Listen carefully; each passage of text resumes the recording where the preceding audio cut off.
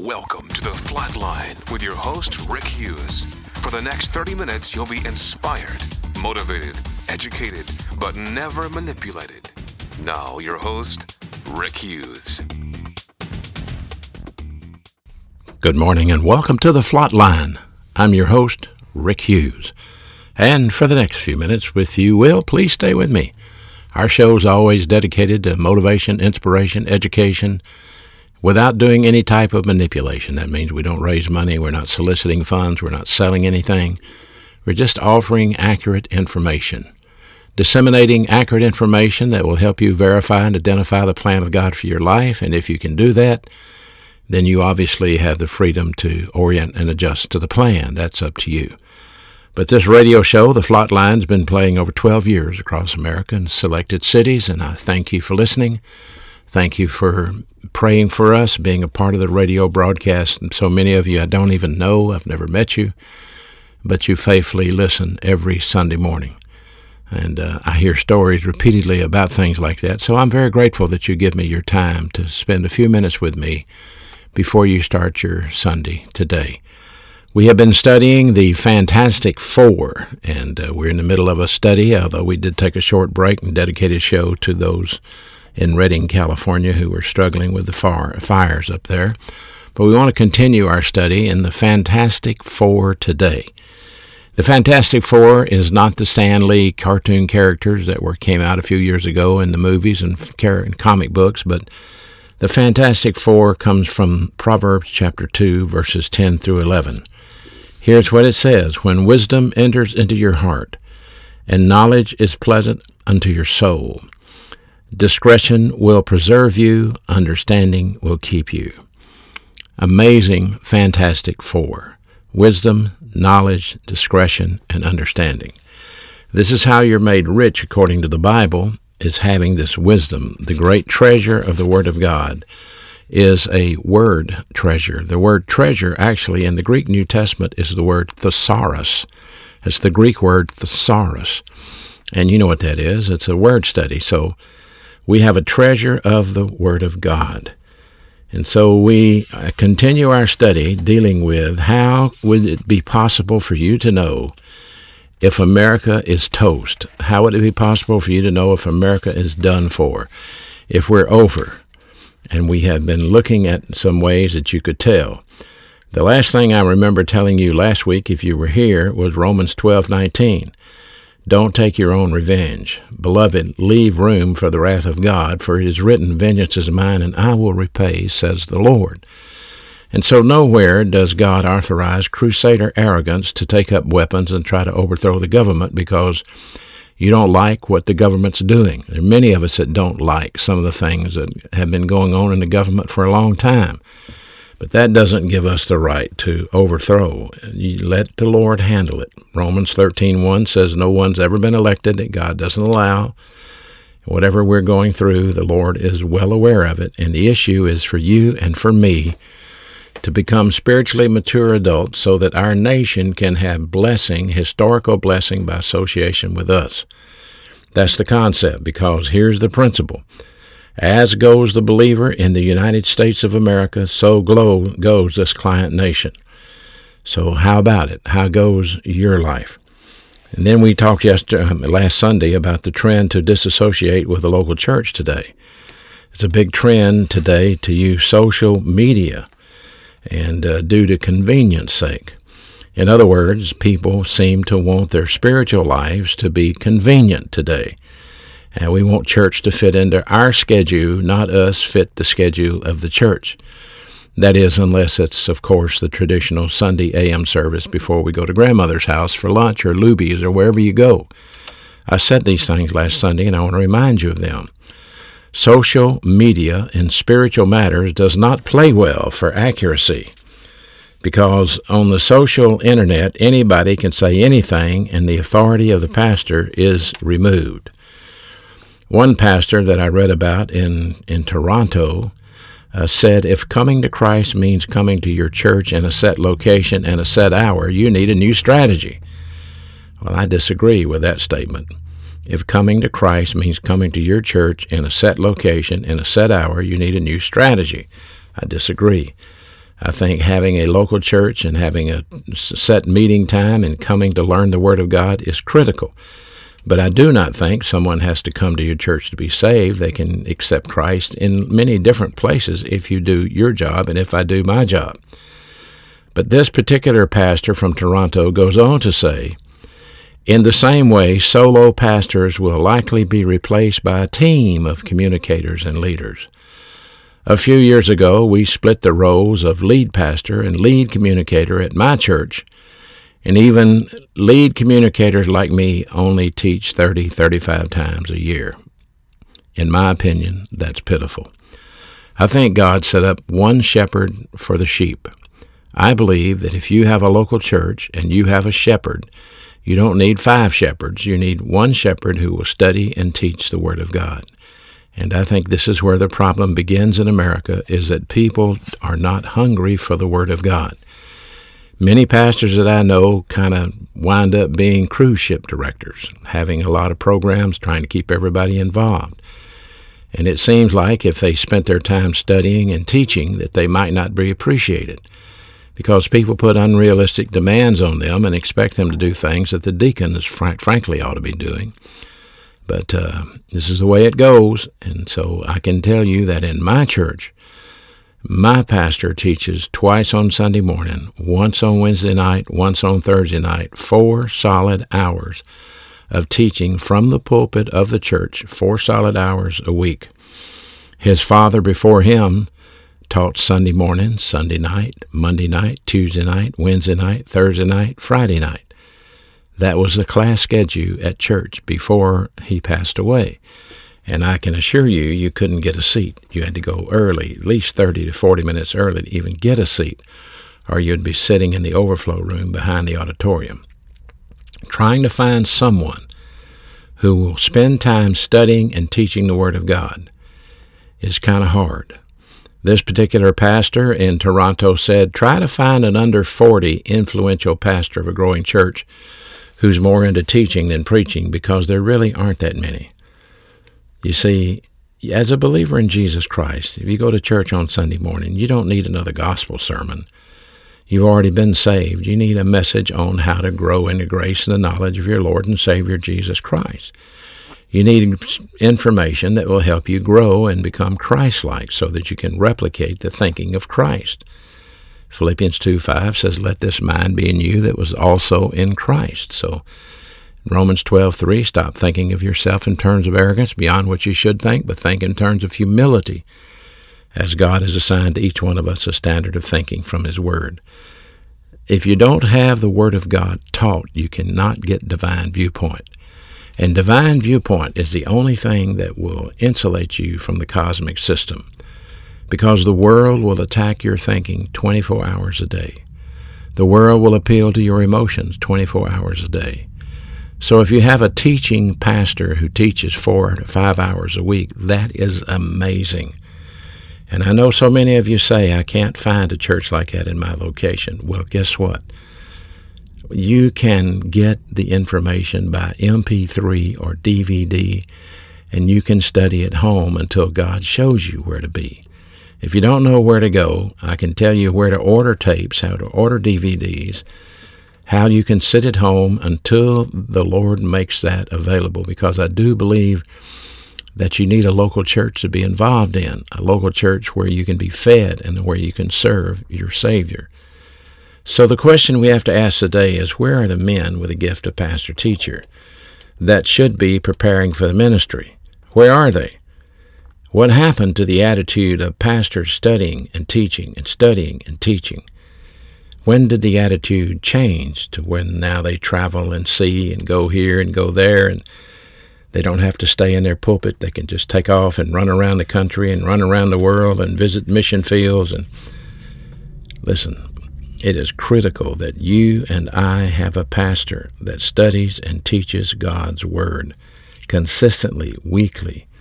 I know there are times they can take off for a brief vacation. There are times they can take off for sickness. But on the long run, they should be teaching the Word of God weekly, consistently to the congregation. A lot of evil practices are now called good. and acceptable, where a lot of the good things that we used to believe in are now called evil and not acceptable. It's interesting, in my travels, I often quiz young students when I speak in schools, and I quiz adults about what does it take to be a good Christian, and most of them don't have a clue. Like if I ask you that question, what does it take to be a good Christian, what would you say? If I had just accepted Christ and I came to you and I said, could you tell me how to be a good Christian?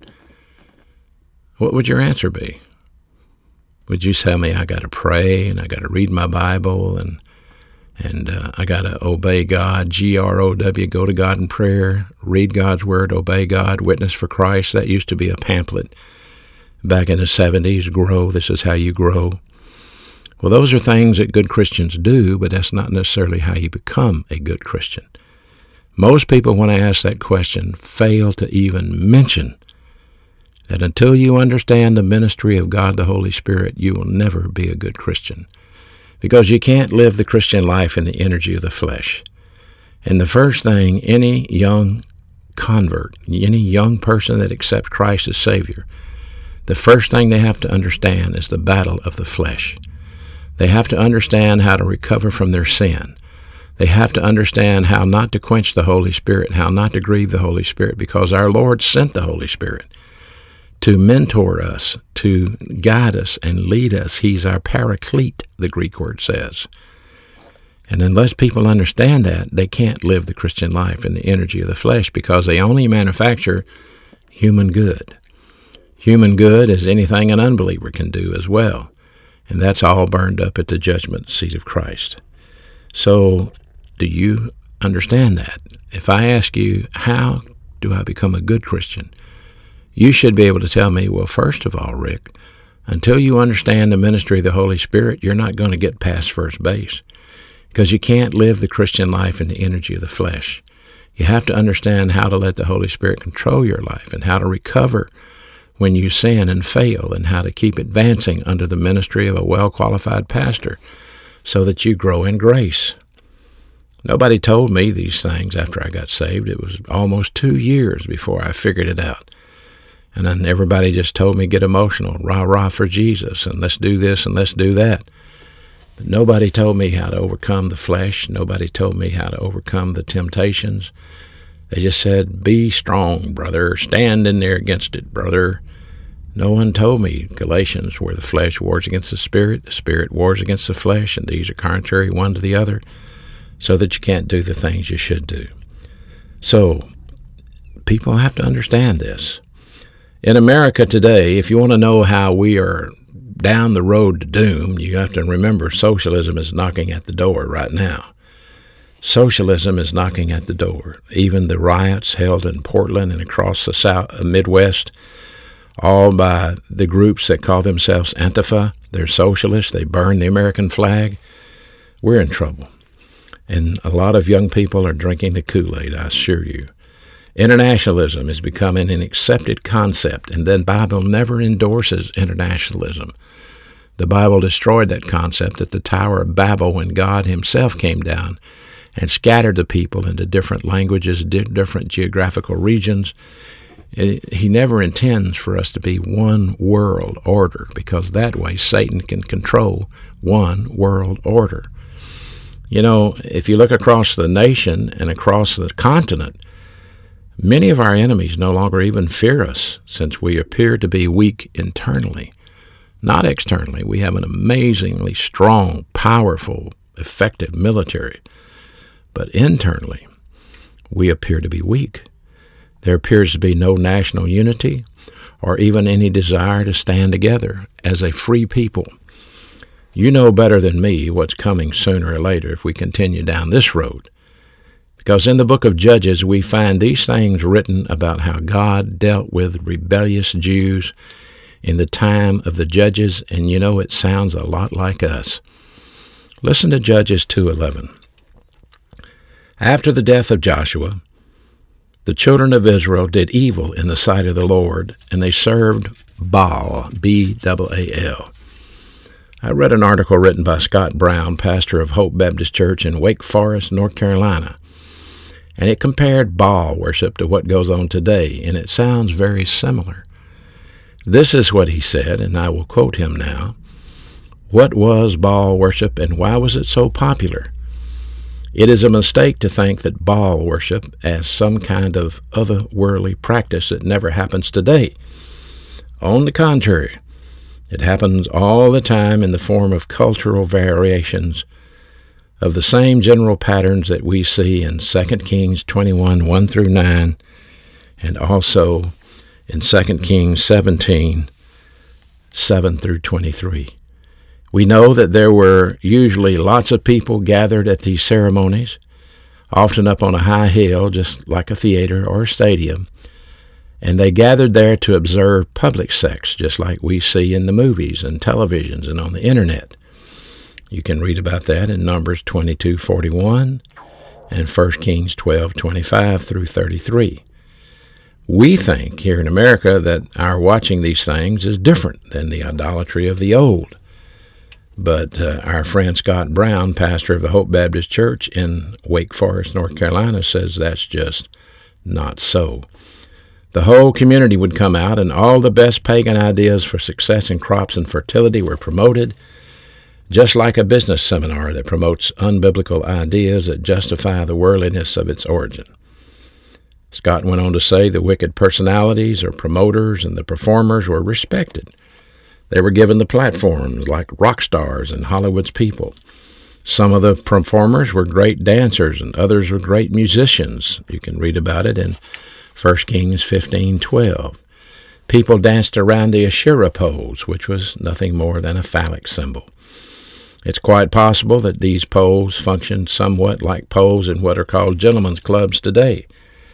And the people also acted out lustful, licentious, bawdy scenes for the enjoyment of all who came to watch. Isaiah 57, 5 through 8, Deuteronomy 23:17. They had all the different kinds of sexual experiences on display, including men with women, men with men, and all the combinations that are popular today in our sitcoms we watch on television and news reports. On top of that, they invited the crowd to even participate, 1 Kings 14:24. The children, though, were the real losers, as some of them were actually murdered, sacrificed on the altar to Baal, 2 Kings 16, 3 through 4. To participate, you had to reject your children. And so Baal worship in reality corresponds exactly to the activities that most people freely participate in today. And they do so without really understanding the nature of idolatry, for idolatry is simply the enjoyment of things raised up against Jesus Christ. The people were involved because they liked the excitement and the liberty and the business it facilitated. Plus the music was great and the entertainment was exciting. So the believers in Yahweh were conflicted. They did not agree with everything that was happening at the parties, but they had a really hard time giving them up because they liked the social aspect and did not want to be thought of as weird by their neighbors. 2 Kings 23, 7 through 20. Furthermore, personal success and networking were dependent on being in attendance at these events. So if you quit going to the parties, you would not be able to do business like before. Your network would dry up, and the guilds which promoted the high places demanded support. Therefore, to support the high places was to support the guild. Support was both based on participation and financial contributions. It was all tied up with the rules of doing business, just like the modern human resource policies regarding diversity. Anyone who questioned the activity ended up on the wrong side of public opinion.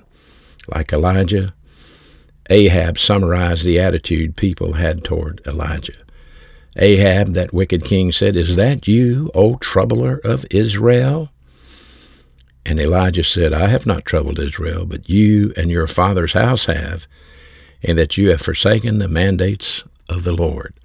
1 Kings 18:17. End of the article by our friend the pastor in North Carolina. In Judges 2:16 and 19, listen carefully. Nevertheless, the Lord raised up judges, people like Deborah and Gideon, Jephthah, Samson, and delivered the people out of the hand of those that spoiled them.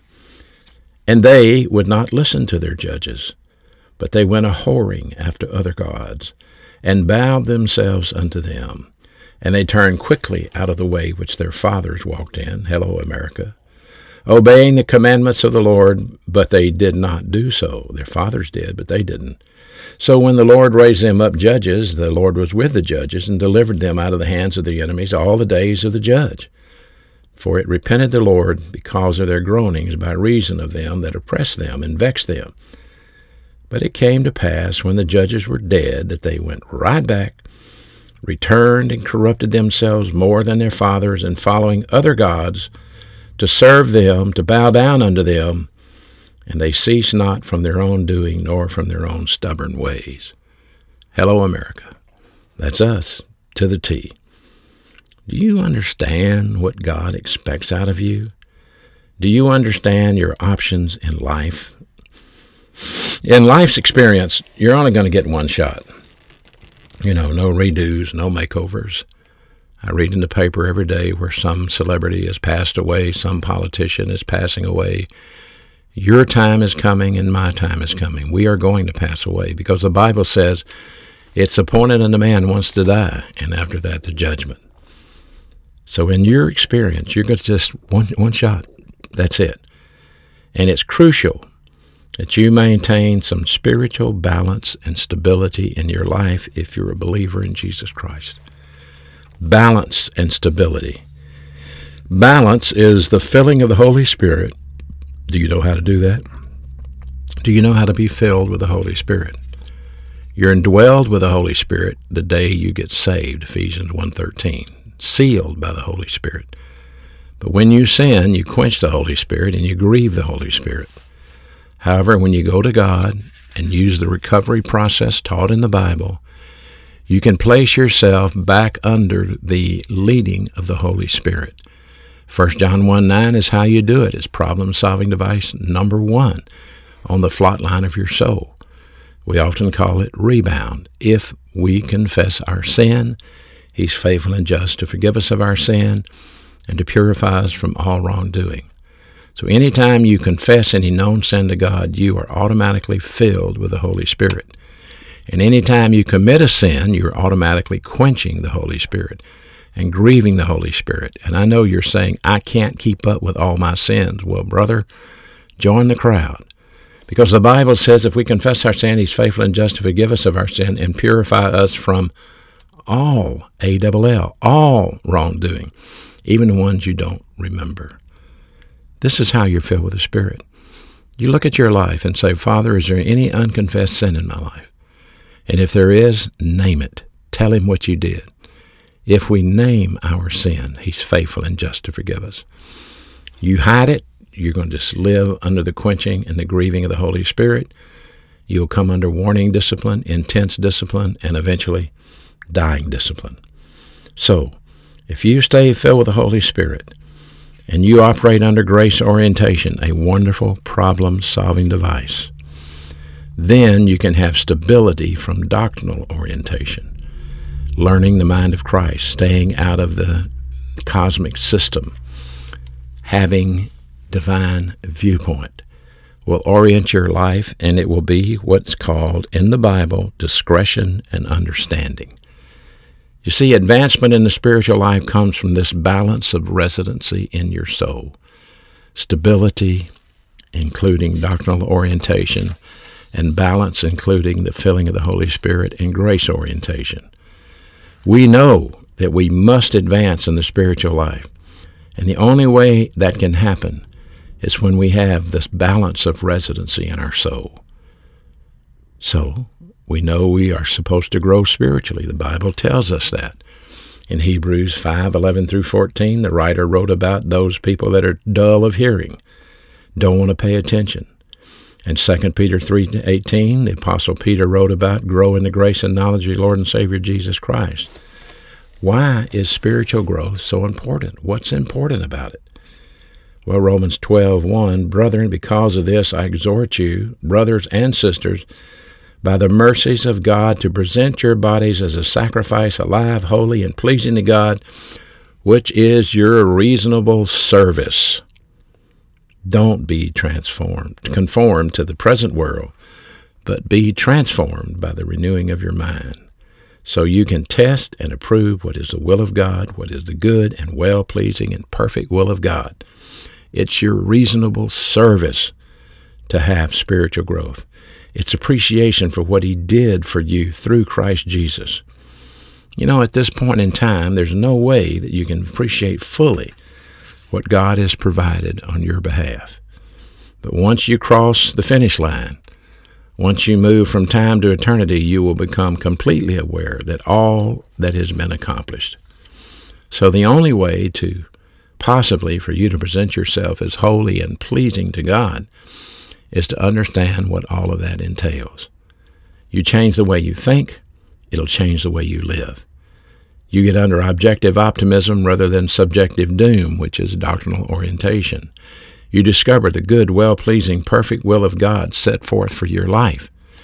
You have a vehicle. It's called a life. You have to learn how to drive it so you can maximize your time and your performance on this earth. The way we do it as believers is to become a doulos, a free slave, dedicated to our master's desire. Paul said in Galatians 1:10, "For do I now persuade men or God? Or do I seek to please men? For if I please men, I should not be the servant of Christ." Are you serving your master's interests? That's the question I have to ask you. Do you look for your master's return? Do you represent your master with integrity? Or do you have unrealistic expectations of what your master expects from you? There are verses for all of those things. I'm running out of time. But listen carefully. We'll get back next week. Same time, same place. So thank you for listening. Until then, this is your host, Rick Hughes, saying thank you for listening to The Flatline. Thank you for listening to The Flatline with your host, Rick Hughes. If you'd like to contact Rick, please write to him at P.O. Box 100, Cropwell, Alabama, 35054, or online at www.rickhughesministries.org.